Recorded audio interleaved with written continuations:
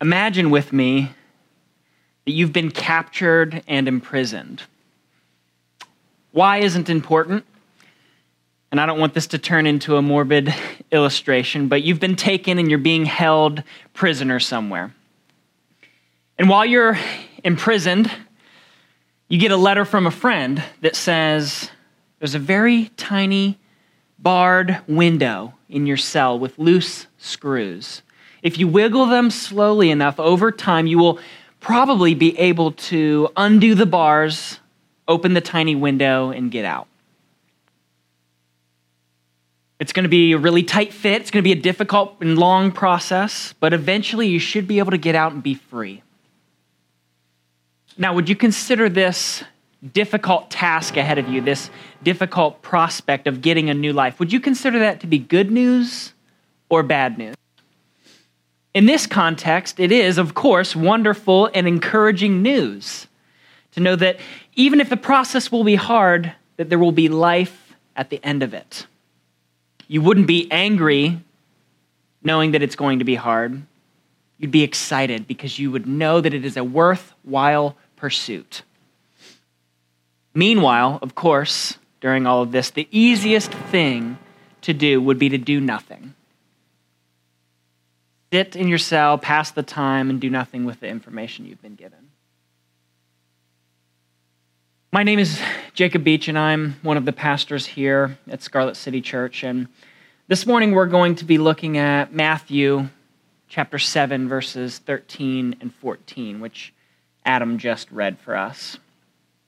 Now these verses, they're the beginning of the end, Jesus' final remarks here in the Sermon on the Mount, which encompasses Matthew 5, 6, and 7, those three chapters. And we've been looking over this sermon, we've been looking over these teachings from Jesus since last May, with, of course, a few breaks in between. And the core of what Jesus has been communicating and teaching and inviting people into is the idea of human flourishing. He wants good for all of us. So he's teaching us about the importance of having a renewed heart. He says that salvation and a good life are not merely for those who show themselves to be outwardly moral by their actions, but rather what's going on the inside. He tells us that you can't simply white-knuckle effort yourself into good standing with God. And you can't experience life to the fullest on your own. If you want a life of flourishing, you have to be transformed from the inside out. And these concluding verses, these final verses of the chapter, which we will begin with our passage today, they emphasize the eternal significance of how we live our lives here and now on the earth. So he starts here in verses 13 and 14 with a picture of two gates and roads.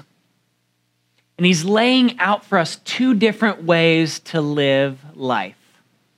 A narrow gate and path that leads to flourishing, and a wide gate and path that leads to destruction.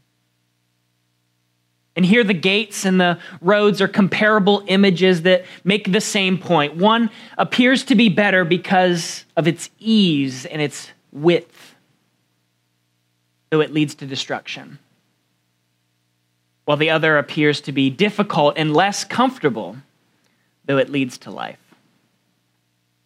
Many have come to this passage over the centuries even, since it's been written, and taken it out of context, thinking that this is a description of the afterlife, and it's a quantitative decree that there aren't very many people who are going to get in. Not very many people are going to make it to heaven. Not many people are going to find life. However, in my own study and reading, especially in the context of the entire sermon, we talk all the time here at Scarlet City about the importance of the literary context, what else is going on in the passages. When this passage is taken out of context, we don't understand exactly what it means. And as I said, in my own personal study and reading and thinking about the rest of this passage all the way thinking back to chapter 5, the emphasis here, the emphasis that Jesus is making is mainly on the idea of easiness versus difficulty, not a number. And it's more than a theological musing or an idea that Jesus is trying to convey. It's not just a description that Jesus is sharing with the listeners and even with us ourselves today as we study it. He isn't just illustrating something to understand, but the main thrust of this passage, the tone, is of exhortation. And exhortation is just a fancy word that means an emphatic urging. It's intense. It's a vigorous encouragement to do something. And Jesus is exhorting his listeners here.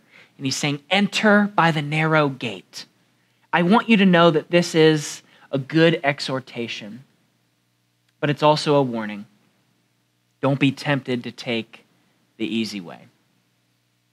And that's the big picture here. Jesus is exhorting us to pursue life rather than death. He wants us to be wise and to use that wisdom to pursue human flourishing rather than death and destruction. It's a call to action. It's a concluding encouragement towards applying all that he has taught us and his listeners in the Sermon on the Mount. So let's look at the difference between these two life options that Jesus is describing before we figure out exactly what it means for each of us to be active and participate in entering through the narrow gate. Let's begin with the wide gate and path. Jesus says in verse 13, "For the gate is wide and the way is easy that leads to destruction, and those who enter by it are many." This gate that he is describing, it's wide and the way is easy. A life that is on the wide path and enters through the wide gate is one that is non-exclusive in every way. It doesn't have any prerequisites or requirements. What Jesus is describing here is not that different from what he has been teaching about in the past few chapters. The wide road represents a life that is lived by its own efforts, by us doing it our own way. It's selfish, not in the gimme like a kid would be, but it's selfish in the kind of way that says, I'm going to do it my way. I'm going to be my own God. It makes me think of the Frank Sinatra classic, I Did It My Way. He says in one of the verses, I planned each charted course, each careful step along the byway, and more, much, much more. I did it my way.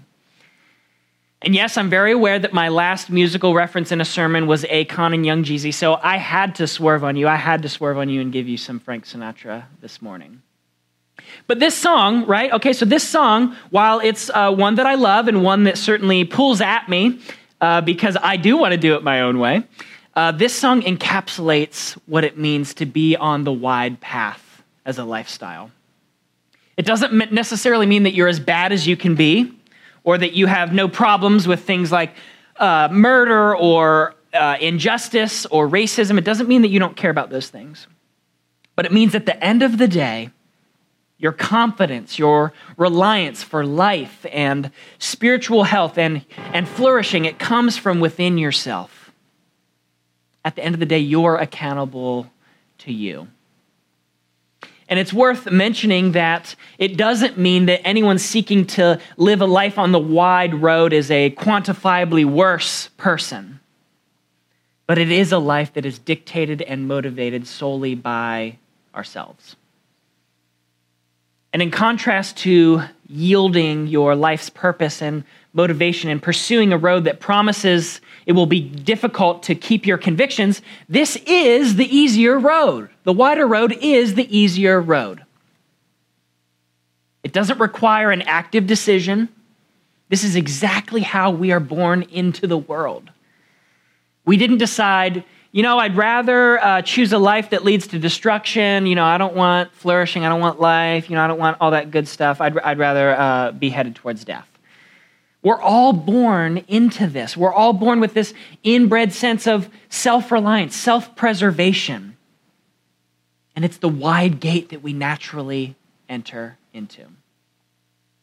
Without God's intervention, without him being present with us, without him coming to us, we would always make this choice. We will always choose the path that feels right and is easier and is natural. Now, if everyone were in the room, like we normally have our Sunday mornings before coronavirus, I would ask you to raise your hands. So feel free to make an affirmation in your homes or wherever you are right now. But who here, right? I'm going to pretend like you're all here. Who here regularly chooses to take the stairs when there's an escalator right there? Now, if you said me or if you said I do, then I want to ask you a question. What is wrong with you? What is wrong with y'all? Like any sane person in my mind wouldn't choose to take the stairs unless they're specifically working towards something. Maybe they're trying to get more exercise. Maybe they're trying to get their steps for the day. Maybe you've made a specific choice. You know, I'm not going to take escalators and elevators. I'm always going to take the stairs. And you could go up the stairs and it's hard, or you could take the escalator and it's no work at all, essentially. And the point that I'm making here is that it usually takes a very specific motivation, a reason to take the stairs right beside an escalator. And if there's no reason to do so, of course you would take the moving stairs. There has to be something, some motivation, something that is challenging you, something that is pushing you, something that is exhorting you even. You have to be chasing after something to want to take those stairs. Leads us into the other choice, the other lifestyle choice that we have before us. And that's the narrow gate and path. In verse 14, Jesus says, "For the gate is narrow and the way is hard that leads to life, and those who find it are few." This gate is narrow and the way is difficult. A life that is on the narrow path and enters through a narrow gate is one that is exclusive. It has prerequisites. It has requirements. What Jesus is describing here is a life that is dependent upon God. And it looks to him, our Creator, our King, to show us how to live in a way that is life-giving and leads to our own flourishing. It's one of yielding our own rights, of receiving his blessings in return. So naturally, as soon as we started talking about things that are exclusive, I know that my ears perk up. And I'm sure that many of you who are listening have probably experienced, some of you at least, have experienced being in a church setting where the walls are built very high up, and those who don't meet certain standards or aren't part of the group, aren't exactly like everyone else, they're shunned. If they don't believe like everyone else, they're shamed, they're shunned, they're pushed away. And the way of life that Jesus is describing here is not narrow because we have to conform ourselves to become acceptable to God. It's quite the opposite. There's a prerequisite. I'm having trouble with that word. There's a prerequisite and a requirement. It's not on us. God's message to the world is this: I love you. I want you to experience the best possible life. I want to bless you. I want to care for you. I want to be with you, and I'll prove it to you. I will be the one. I will be the one who makes you acceptable to me. I will do the work. I will put you on the narrow path. And all I want from you is to have faith in me. I want you to participate with me in this work. The reason the way is narrow is that there is a requirement. The wide path has no requirements.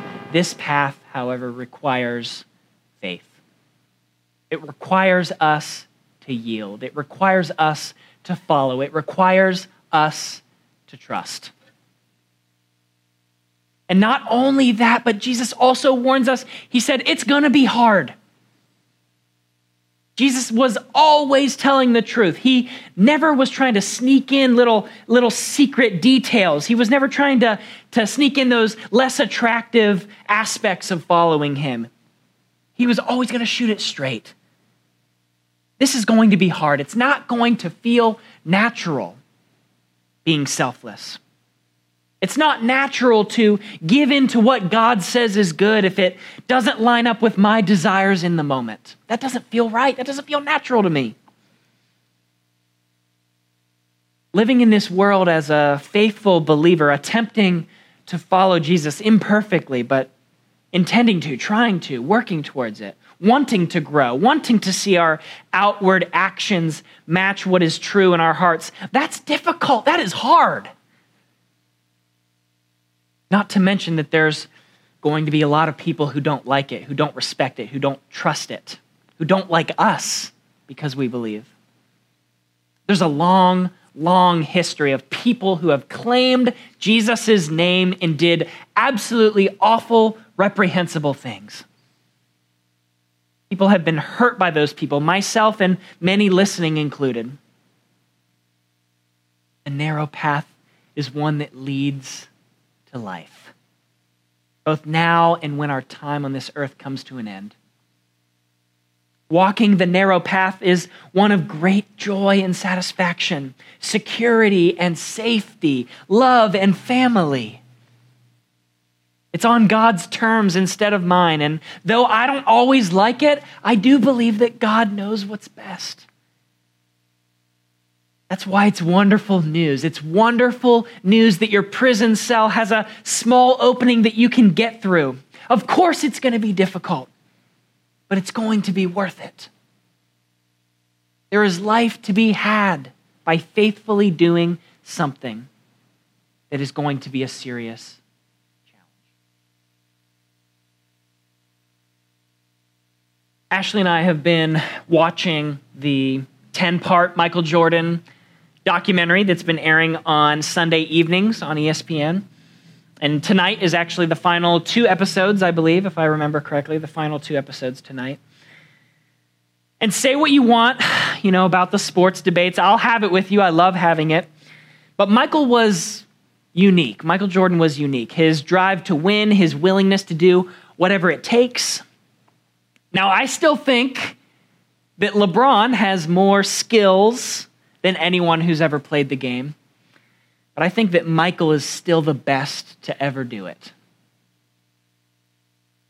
And there's this somewhat famous quote, somewhat well-known quote that's been said before, and I've remembered it for a time, but it's been really interesting and cool to see Michael Jordan in the present as he dwells on the past and reflects on a lot of the events of his basketball career.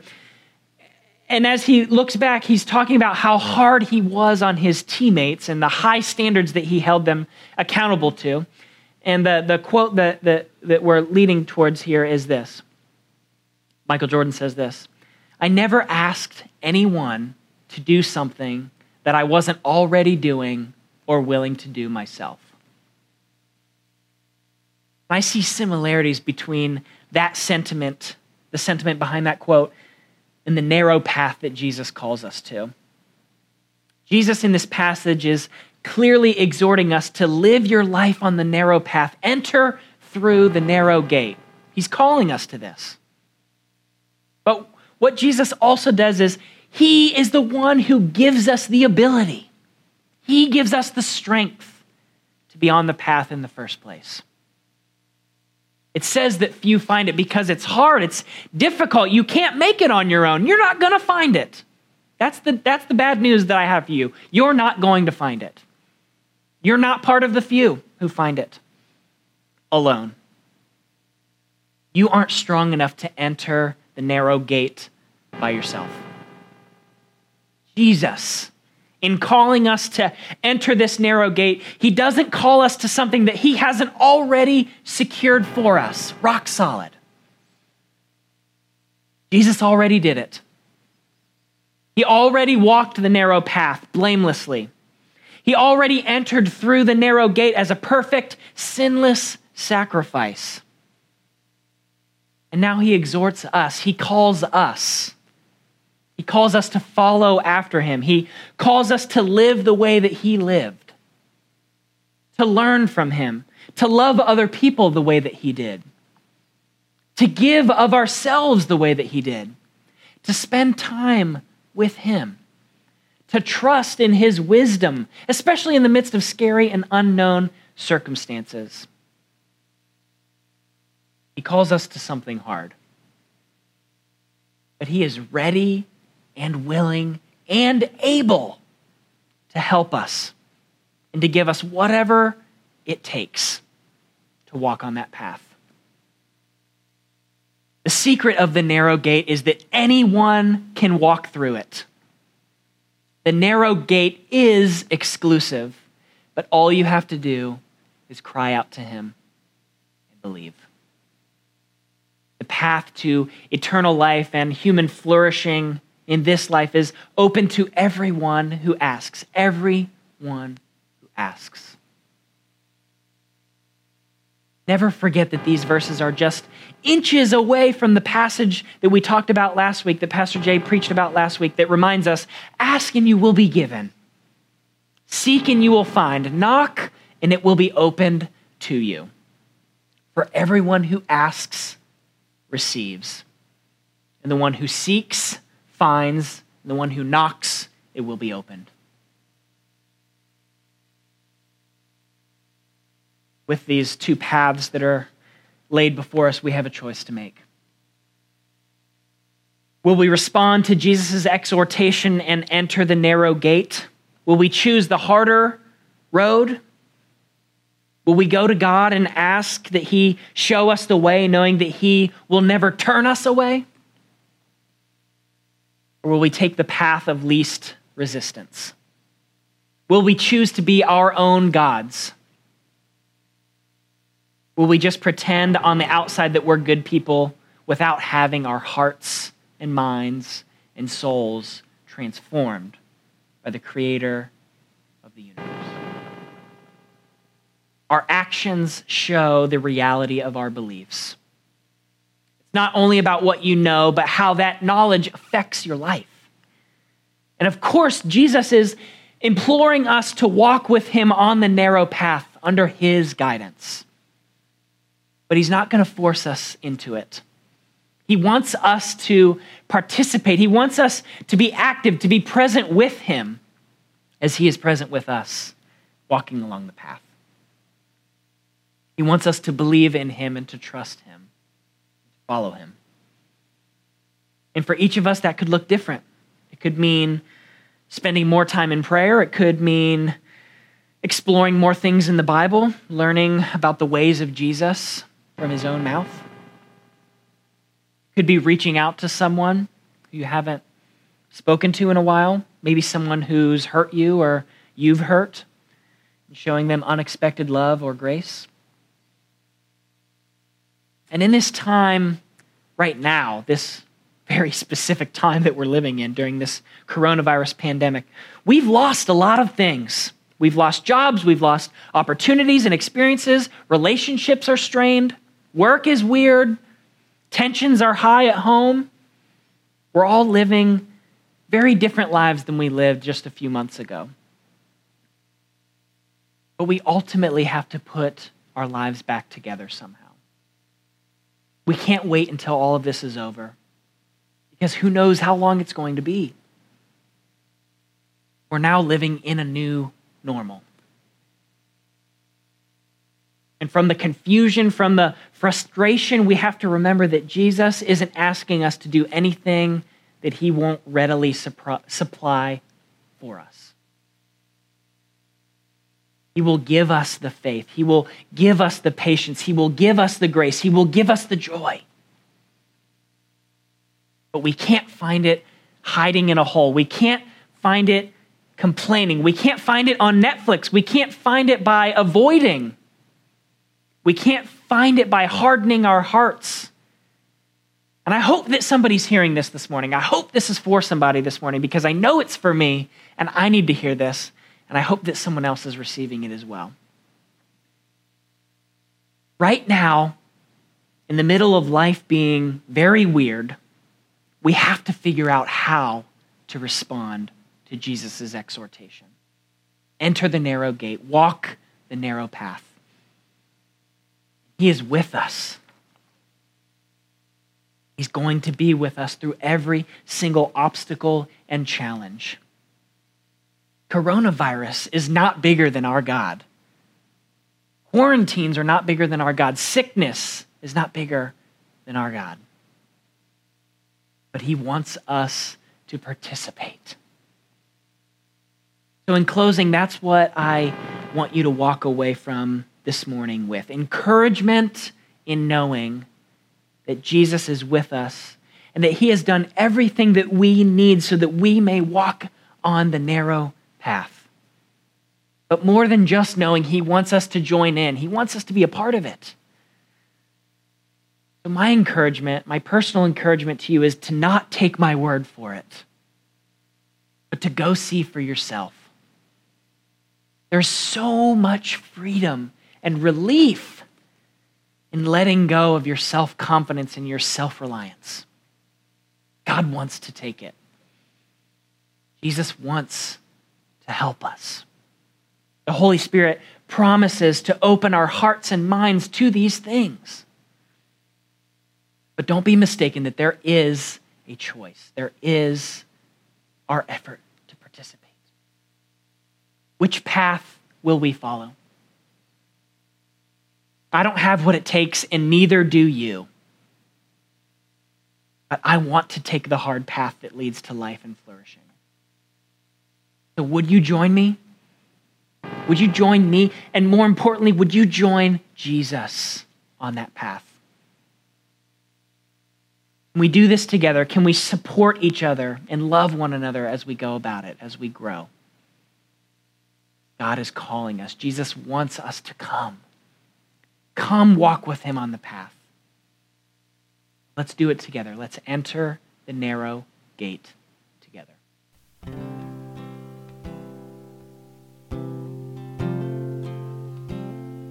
Father, I thank you for this morning. And Lord, I ask you to be present with us, to be with us. It's very weird and confusing and frustrating times. Lord, I ask that you would give wisdom to each one of us to see that there is a choice that we have to make, Lord, that there is participation, that there is presence with you. And Lord, I know that I'm imperfect. I know that I fail. I know that I sin. I know that I fall short of even the goals that I set for myself, and I'm sure we all do this. But Lord, we know that ultimately you have the strength, you have the power, you have the wisdom to walk along the narrow. Ultimately, by walking on that path, we receive what you have for us, and that is life. Life now and life eternal. With us, Lord. Care for us. Be gracious with us.